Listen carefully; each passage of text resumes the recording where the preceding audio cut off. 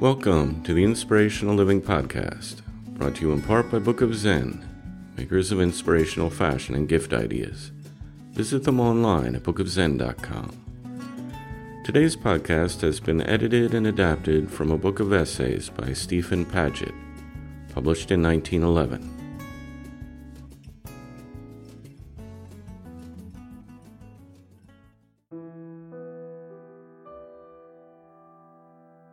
This much I remember of Aristotle, that he calls wonder the beginning of the love of wisdom.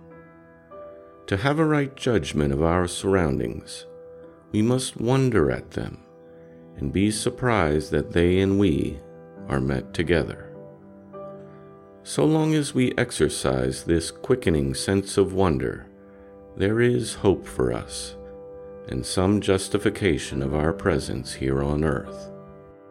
Because we all are on the road that leads toward wisdom, and they alone are incorrigible fools to whom nature comes natural. Once we have fallen into the bad habit of taking for granted what nature gives us, and have ceased to be amazed, it may be fairly said that in the midst of life we are in death. For one might as well be dead as alive, to look with dull eyes at the world, not finding it wonderful. So excellent is wonder that we must not profane its name in common use. For example, there is the phrase, "I wonder if." You can be sure that he or she, who turns the sentence thusly, is careless in speech and oblivious of the rights of words. It is impossible to wonder if. You simply are not thinking, nor even trying to think. I wonder if it will be nice tomorrow. You could hardly find a worse sentence. Never wonder if. Always wonder at. The dawn of one more day, wet or fine, is wonderful. If it be fine, wonder at the sunshine. If it be wet, at the rain, each drop a miracle. Wonder if is not worth saying, not worth answering. How cold it is. I wonder if it is going to snow. If guinea pigs could talk, that might be the level of their conversation. Avoid with equal care the phrase, "the wonder is." Grandpa, for example, slips on the stairs and hurts himself. The wonder is that he did not hurt himself more. It is not. The wonder is that Grandpa did hurt himself. All pain is infinitely wonderful, but there is no wonder in the measured severity of this or that accident. It was not possible that Grandpa should hurt himself more. Given his weight, the velocity of his descent, the density of the stairs, and the state of his tissues, you might calculate the harm done working out each bruise by algebra on a blackboard. To wonder that he did not hurt himself more is like wondering that 2 and 2 do not make 5. Grandpa's injury was his share of the universe at the moment of his accident. It was bound, therefore, to be exactly what it was. Otherwise, not he, but the universe would have been confounded. The universe, in accordance with its eternal principles, upset Grandpa. If he had hurt himself more, ever so little more, he would have upset the universe. Wonder yourself silly, not over the amount, but over the fact of his pain. Wonder at what did happen, not at what might have happened, if it could have happened. Now that we are past wonder if and the wonder is, we come to wonder when and wonder where. Say these phrases to yourself slowly, with your eyes shut, and watch the images that rise in your mind. How quick they take shape and fight for precedence. Ghosts of packages that ought to have reached you the day before yesterday. Ghosts of remotes that ought to have been on the nightstand beset you.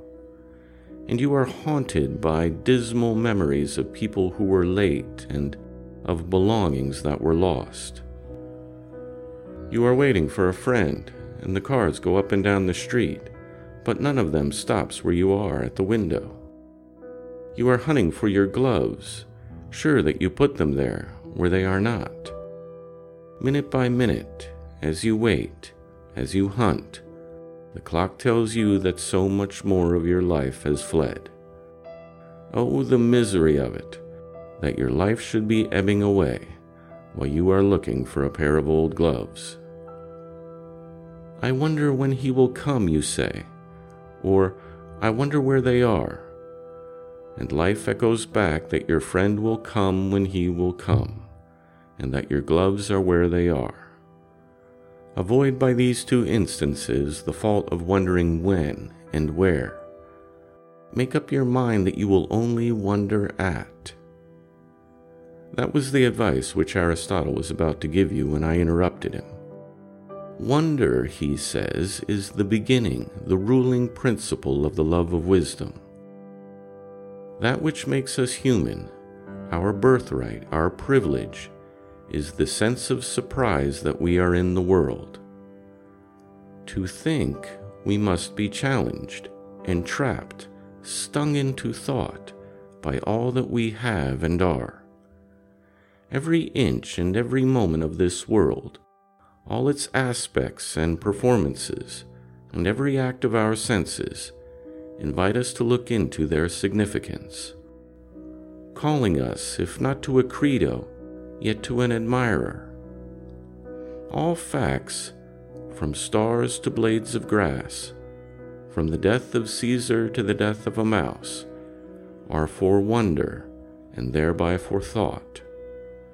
And the only way toward wisdom is that which begins at the gate of surprise and goes all along the dim groves of bewilderment.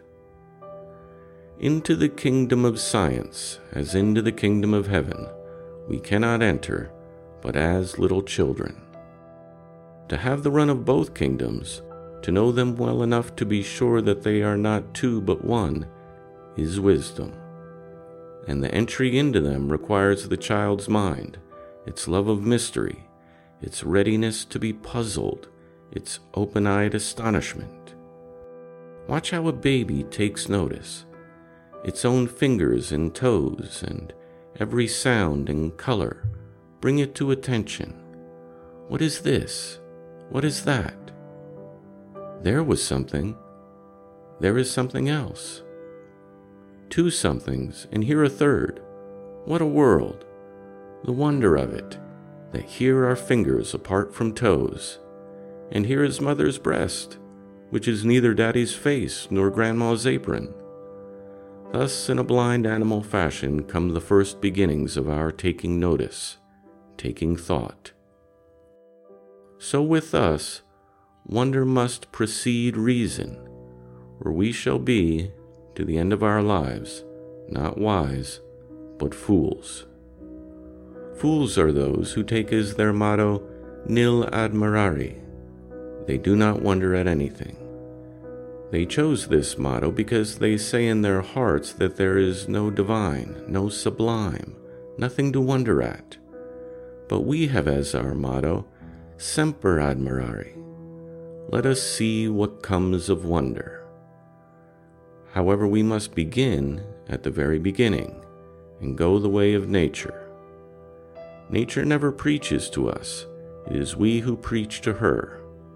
Nor does she tell us to look through nature up to nature's God. It is not so easy to look through nature. Nor does she bid us to find her perfect. For in nature, fair is foul, and foul is fair. And if she were perfect, she would not be here. One commandment, and no more, she gives us, that we read her name, Wonderful. Now, I know what you may be thinking. Not everything is wonderful or beautiful. There are ugly things in the world. Well, let us first agree that the beauty of things is not impaired by the ugliness of things. You cannot play off one against the other. You cannot call fogs as witnesses that the evidence of sunny days is not to be believed. Foul weather, horrid smells, brutal discords, and violence no more discredit the world's beauty than a fake dollar debases the good bills in your pocket. You thought that you had $1 more than you had. Well, you were wrong, but the other bills are none the worse for that.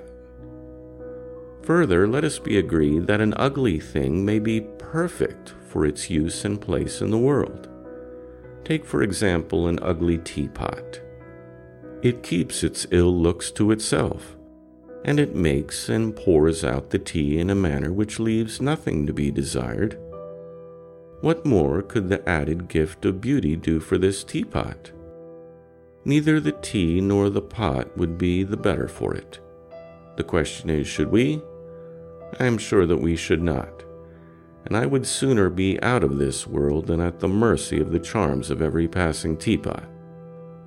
Once all teapots were made beautiful, give me a grave.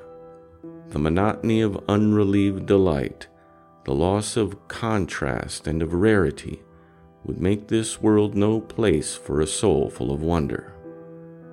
Bury me deep, if you please, out of the reach of omnipresent art.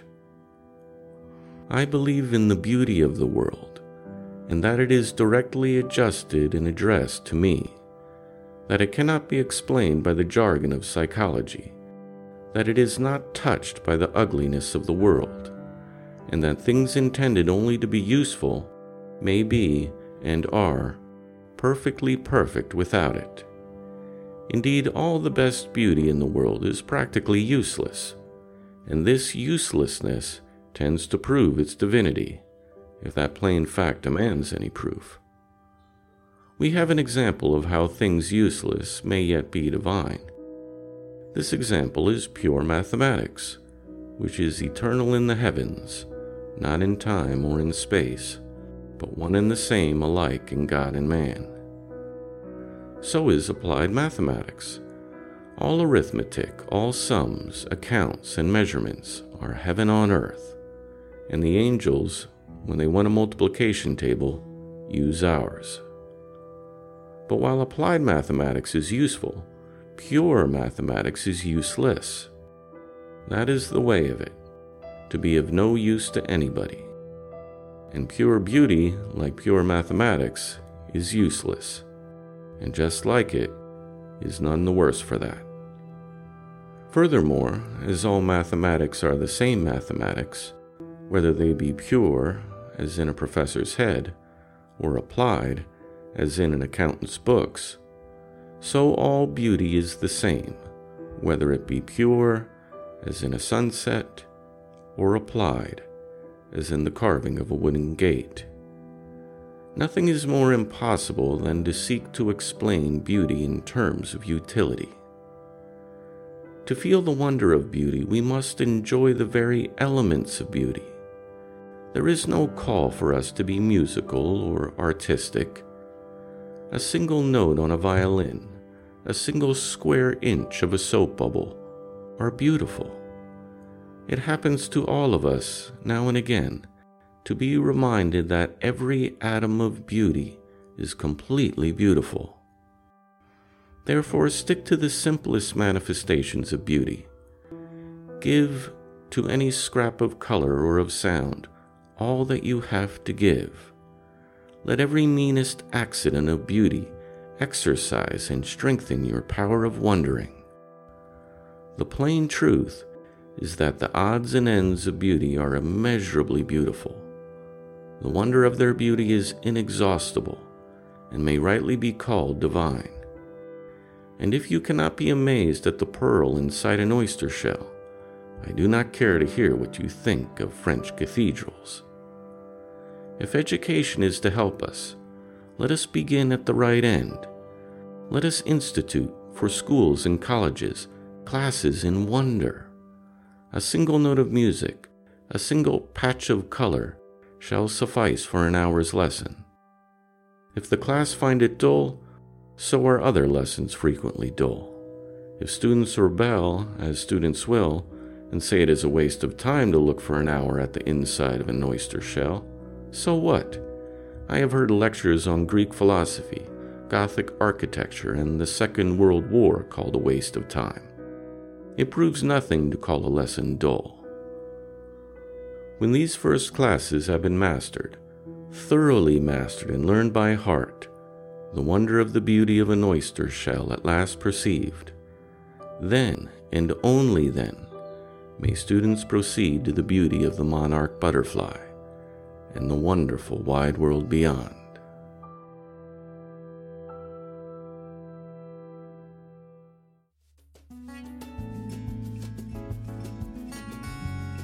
The Inspirational Living Podcast is a production of The Living Hour.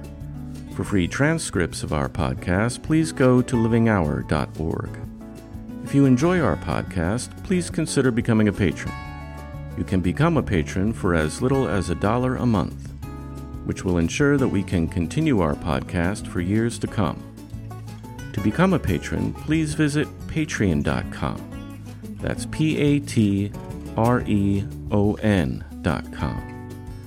Simply do a quick search for the Inspirational Living Podcast at patreon.com to find our Patreon page and learn more, including the free gifts we offer to every patron. Subscribe to our free podcast today at the iTunes Store, or at Google Play, or at Stitcher.com. Thank you for listening.